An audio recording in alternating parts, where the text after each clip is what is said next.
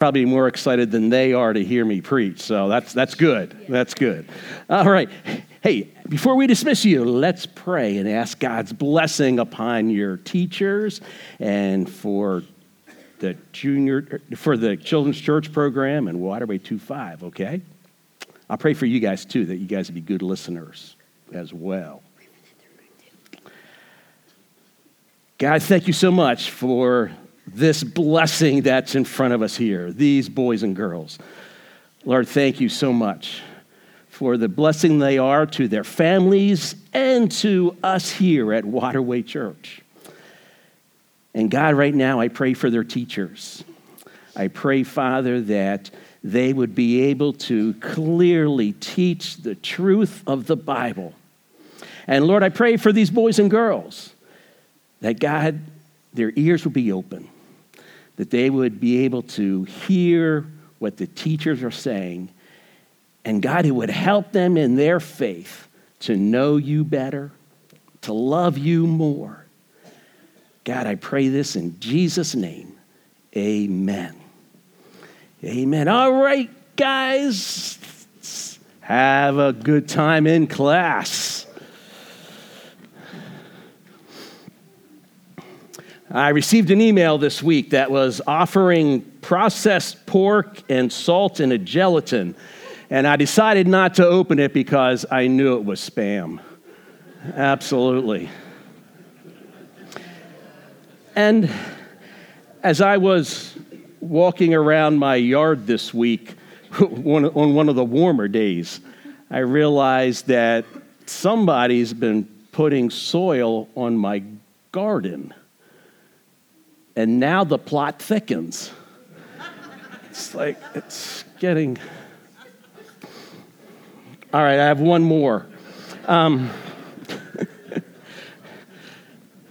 See, I want to know how much you guys are listening. See, that's why. Well, this week we had some people working upstairs on the second floor, polishing off the concrete floor, and we ordered pizza for everybody. And you know what? I found out that nothing tops a plain pizza. Right? All right, some of you are still processing that. That I read in a book by Tony Evans. This is a story that Tony Evans has told. It says, one day a man was on his way to spend a day with a good friend of his who lived on a farm.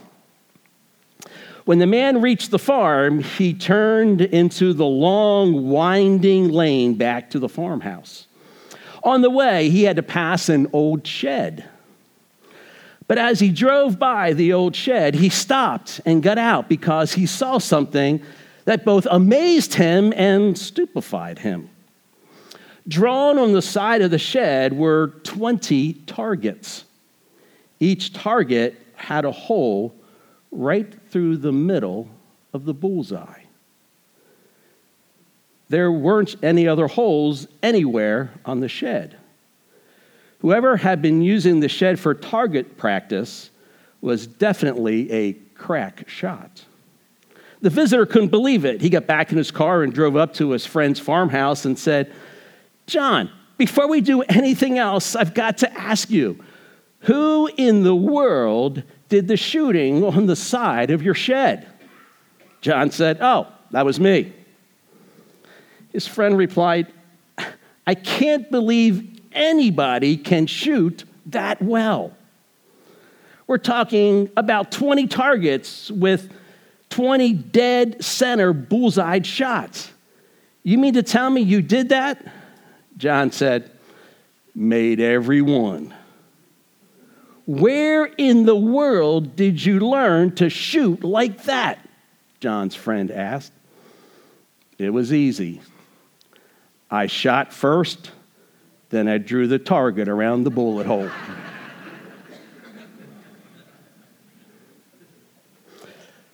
But you know something? That story illustrates our society today. Because people say, this is the truth.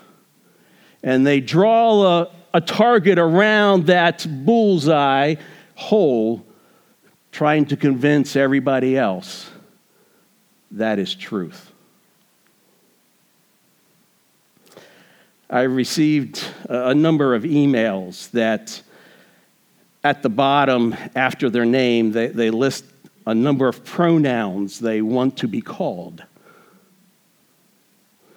So I was thinking that after my name, I'm going to put a couple of names that I'd like to be called too, like awesome and outstanding, wonderful and marvelous. I guess you're not buying that, are you? Okay, let me go on. Well, in Acts chapter 11,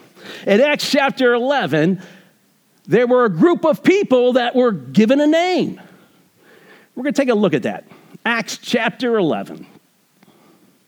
So if you have your Bibles, please turn there. And if you don't have your Bible, there's maybe one in the seats in front of you.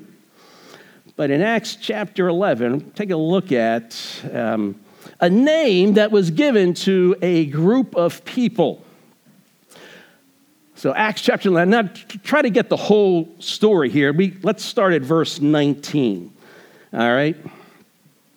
Now those who had been scattered by the persecution that broke out when Stephen was killed traveled as far as Phoenicia and Cyprus and Antioch, spreading the word only among the Jews. Some of them, however, men from Cyprus and Cyrene, went to Antioch and began to speak to Greeks also, telling them the good news about the Lord Jesus. The Lord's hand was with them, and a great number of people believed and turned to the Lord. News of this reached the church in Jerusalem, and they sent Barnabas to Antioch. When he arrived and saw what the grace of God had done, he was glad and encouraged them to remain true to the Lord with all their hearts. He was a good man, full of Holy Spirit and faith, and a great number of people were brought to the Lord. Then Barnabas went to Tarsus to look for Saul. Let me pause there. Here's a map.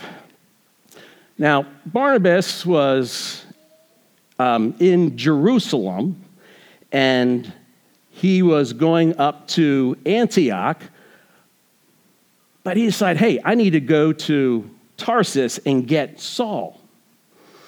So, that's a 450-mile trip. That's a long way to go to get to Tarsus to find Saul. And, as I was working through this week, it's like, well, why was Saul in Tarsus? I mean, this is after he was converted. Why was he up in Tarsus? I mean, that was his hometown after all, but why was he back there in Tarsus? Well, we need to go back a few chapters to chapter 9. Acts chapter 9, we find that, let's go to the next map.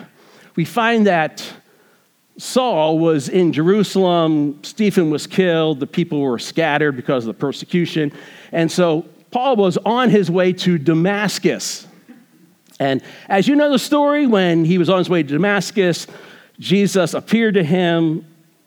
Saul got converted, and he went into Damascus, and he spent a few days there. We find that in verses 19 to 22 in Acts 9. And so Paul spent some time in there. Ananias was sent to Paul so that he could lay his hands on him because Paul had scales on his eyes because of that encounter with Jesus.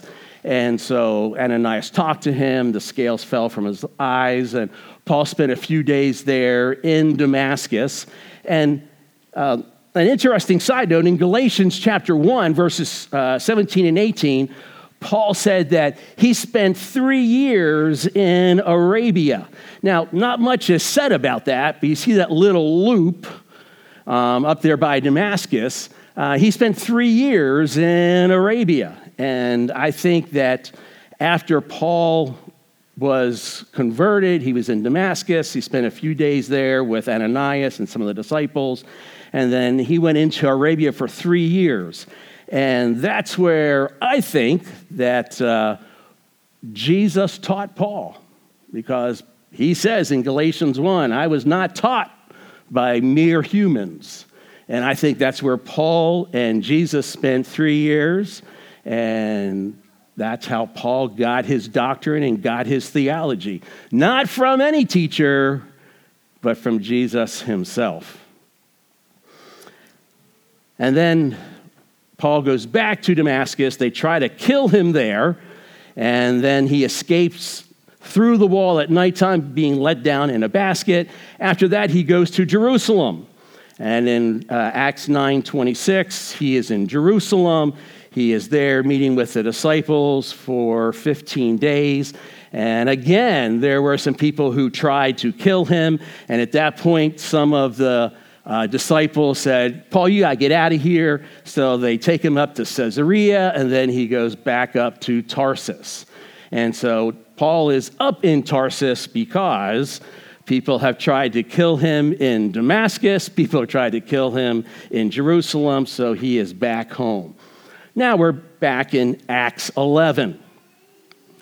So in Acts 11, down in verse 26, when he found him, when Barnabas found Saul or Paul, he brought him to Antioch.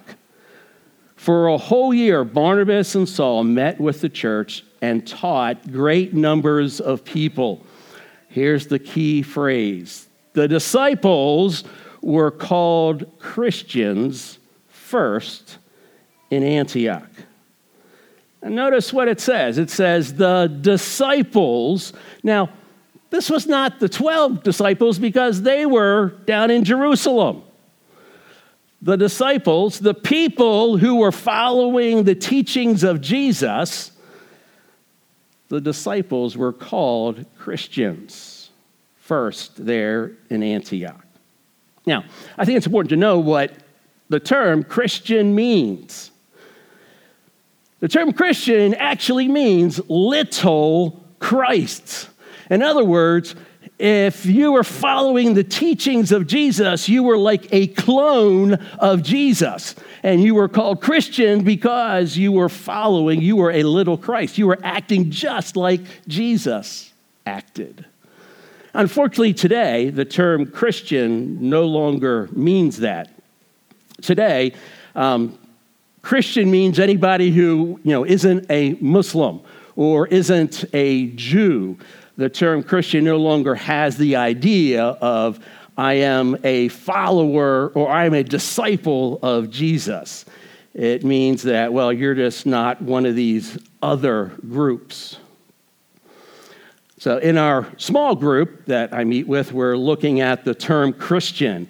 And I think a better term for us to use instead of the term Christian because of the societal meaning is that we should call ourselves disciples or followers of Jesus because that better explains who we are. It better explains that we are following the teachings of Jesus. Colossians 1:13 says, "For he has rescued us from the dominion of darkness when we were saved, when we trusted Christ as our Savior, for he rescued us from the dominion of darkness and brought us into the kingdom of the Son he loves." This is crucial because the kingdom of God is then set up in our hearts so that he might direct us in what we do. He might direct us in every aspect of our life. As a person in God's kingdom, then there are certain expectations that set us apart from other people. God's kingdom is not limited by geography. In fact, if we pause for a moment and think about that, God's kingdom is broader than just the earth.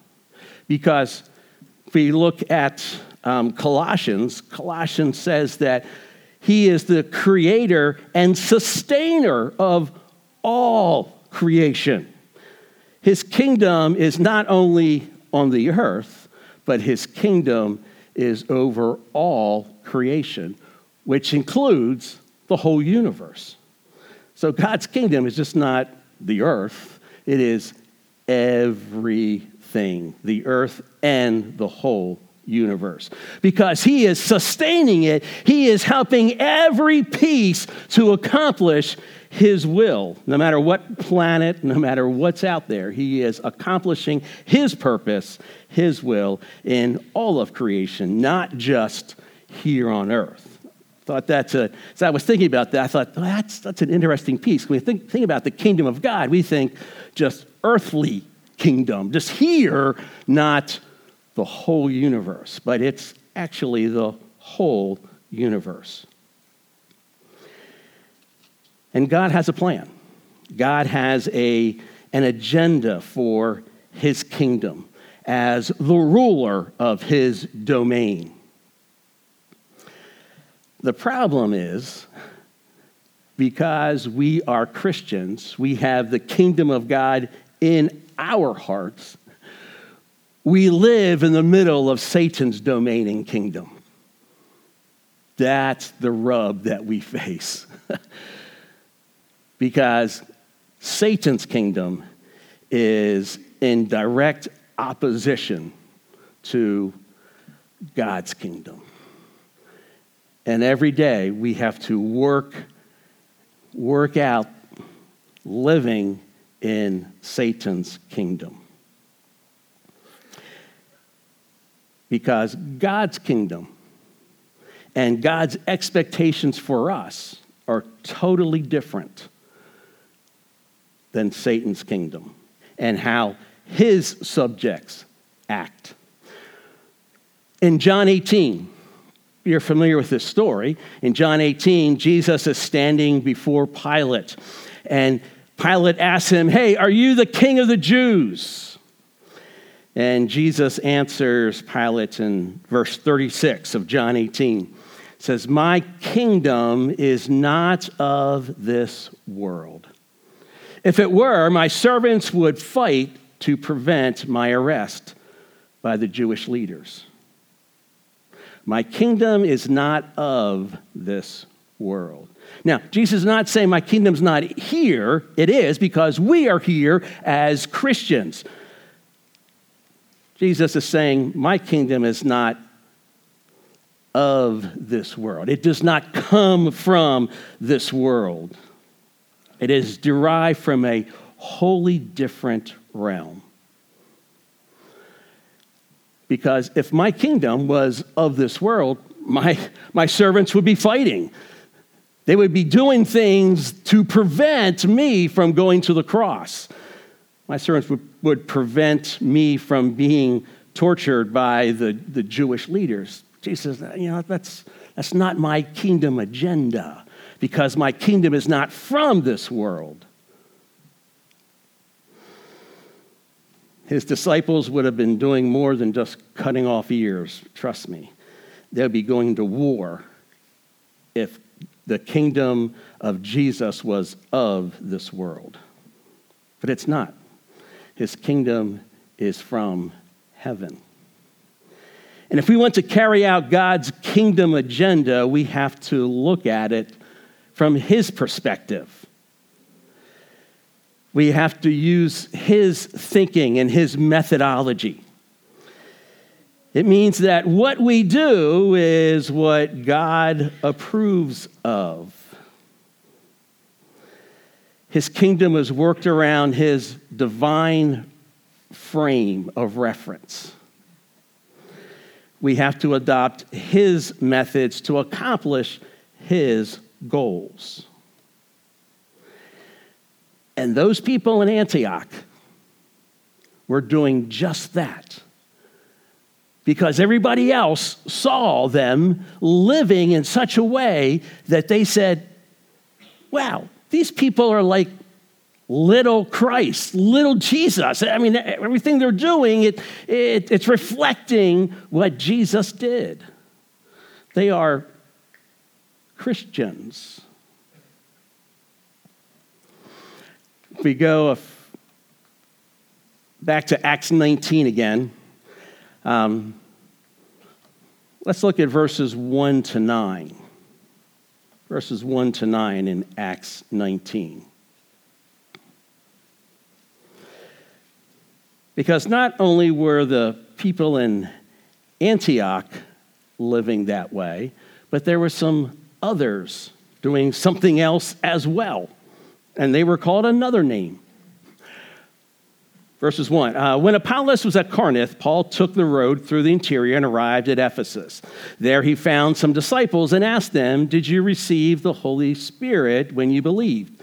They answered, "No, we have not heard that there is a Holy Spirit." So Paul asked, "Then what baptism did you receive?"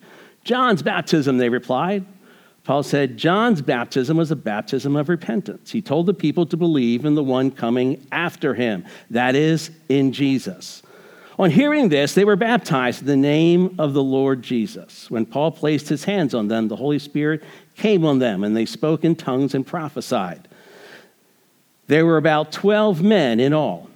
Paul entered the synagogue and spoke boldly there for 3 months, arguing persuasively about the kingdom of God. Look at verse 9.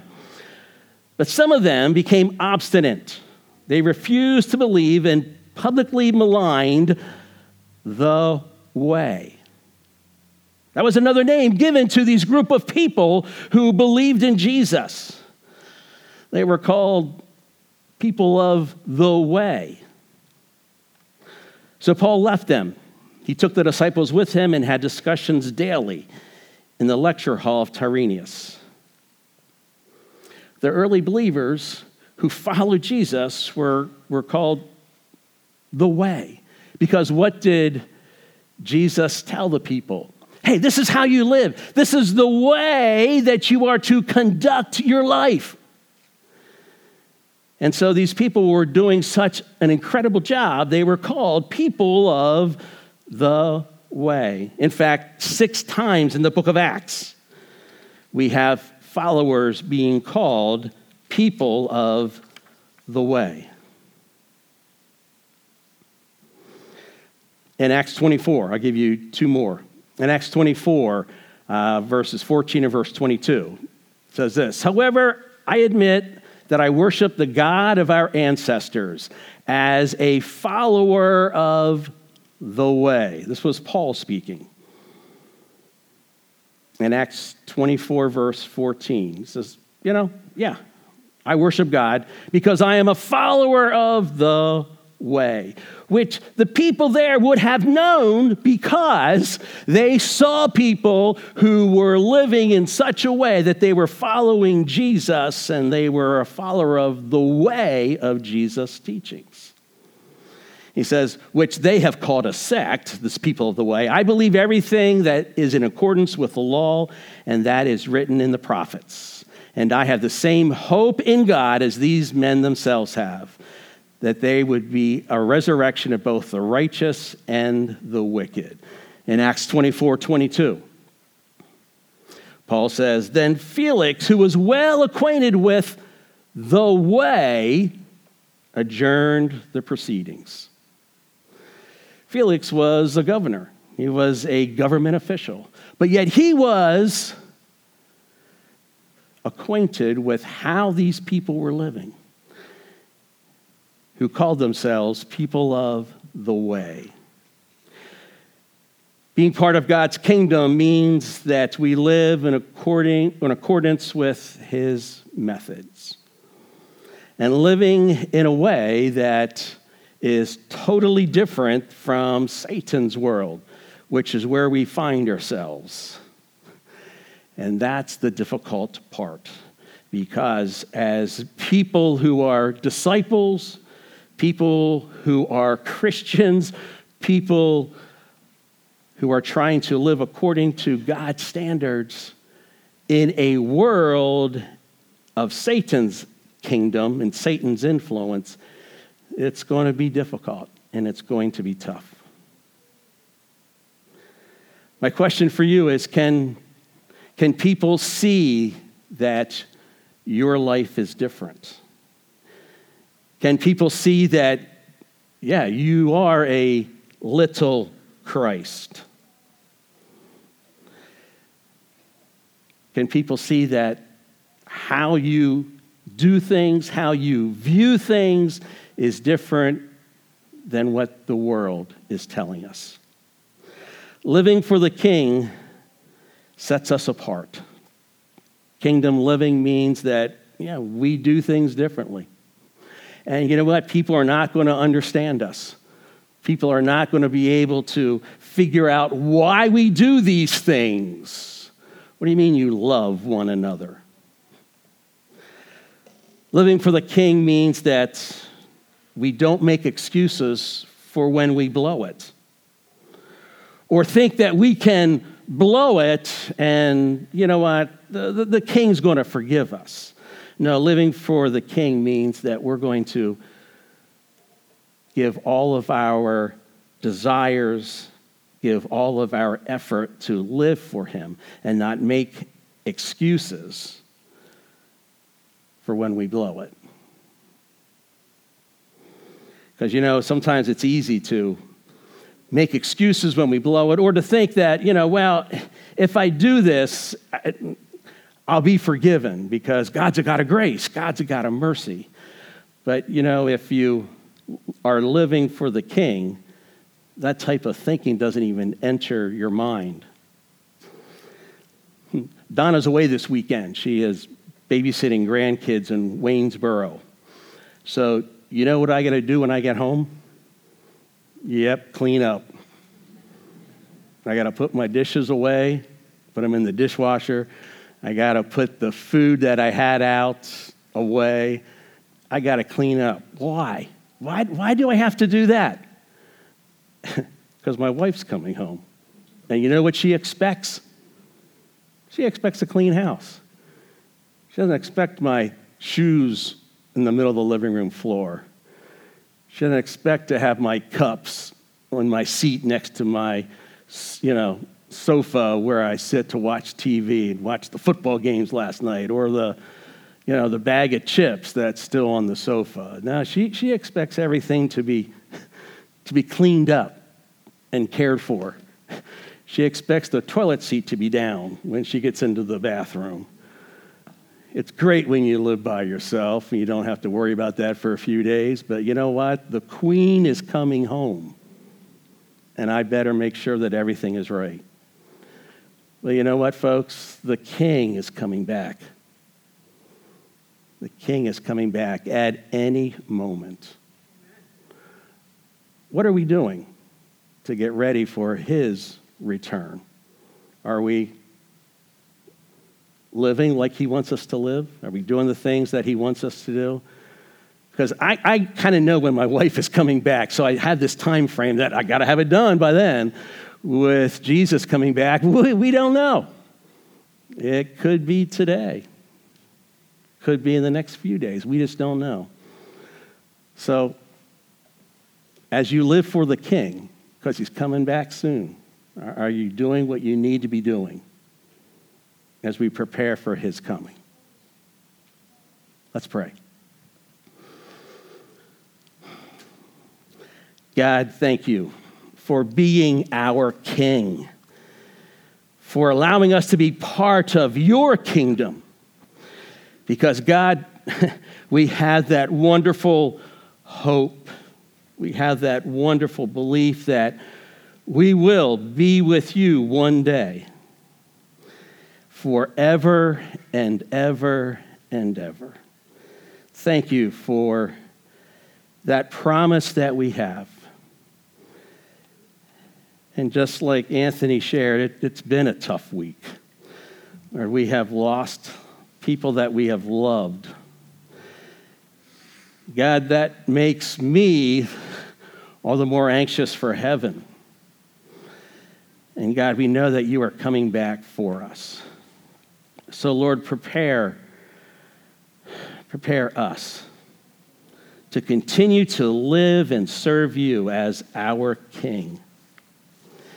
Give us the strength that we need to stand up against the influences of Satan and his kingdom. God, help us to make a difference. Thank you for what you're going to do in us as well as through us to impact this world. In Jesus' name, amen.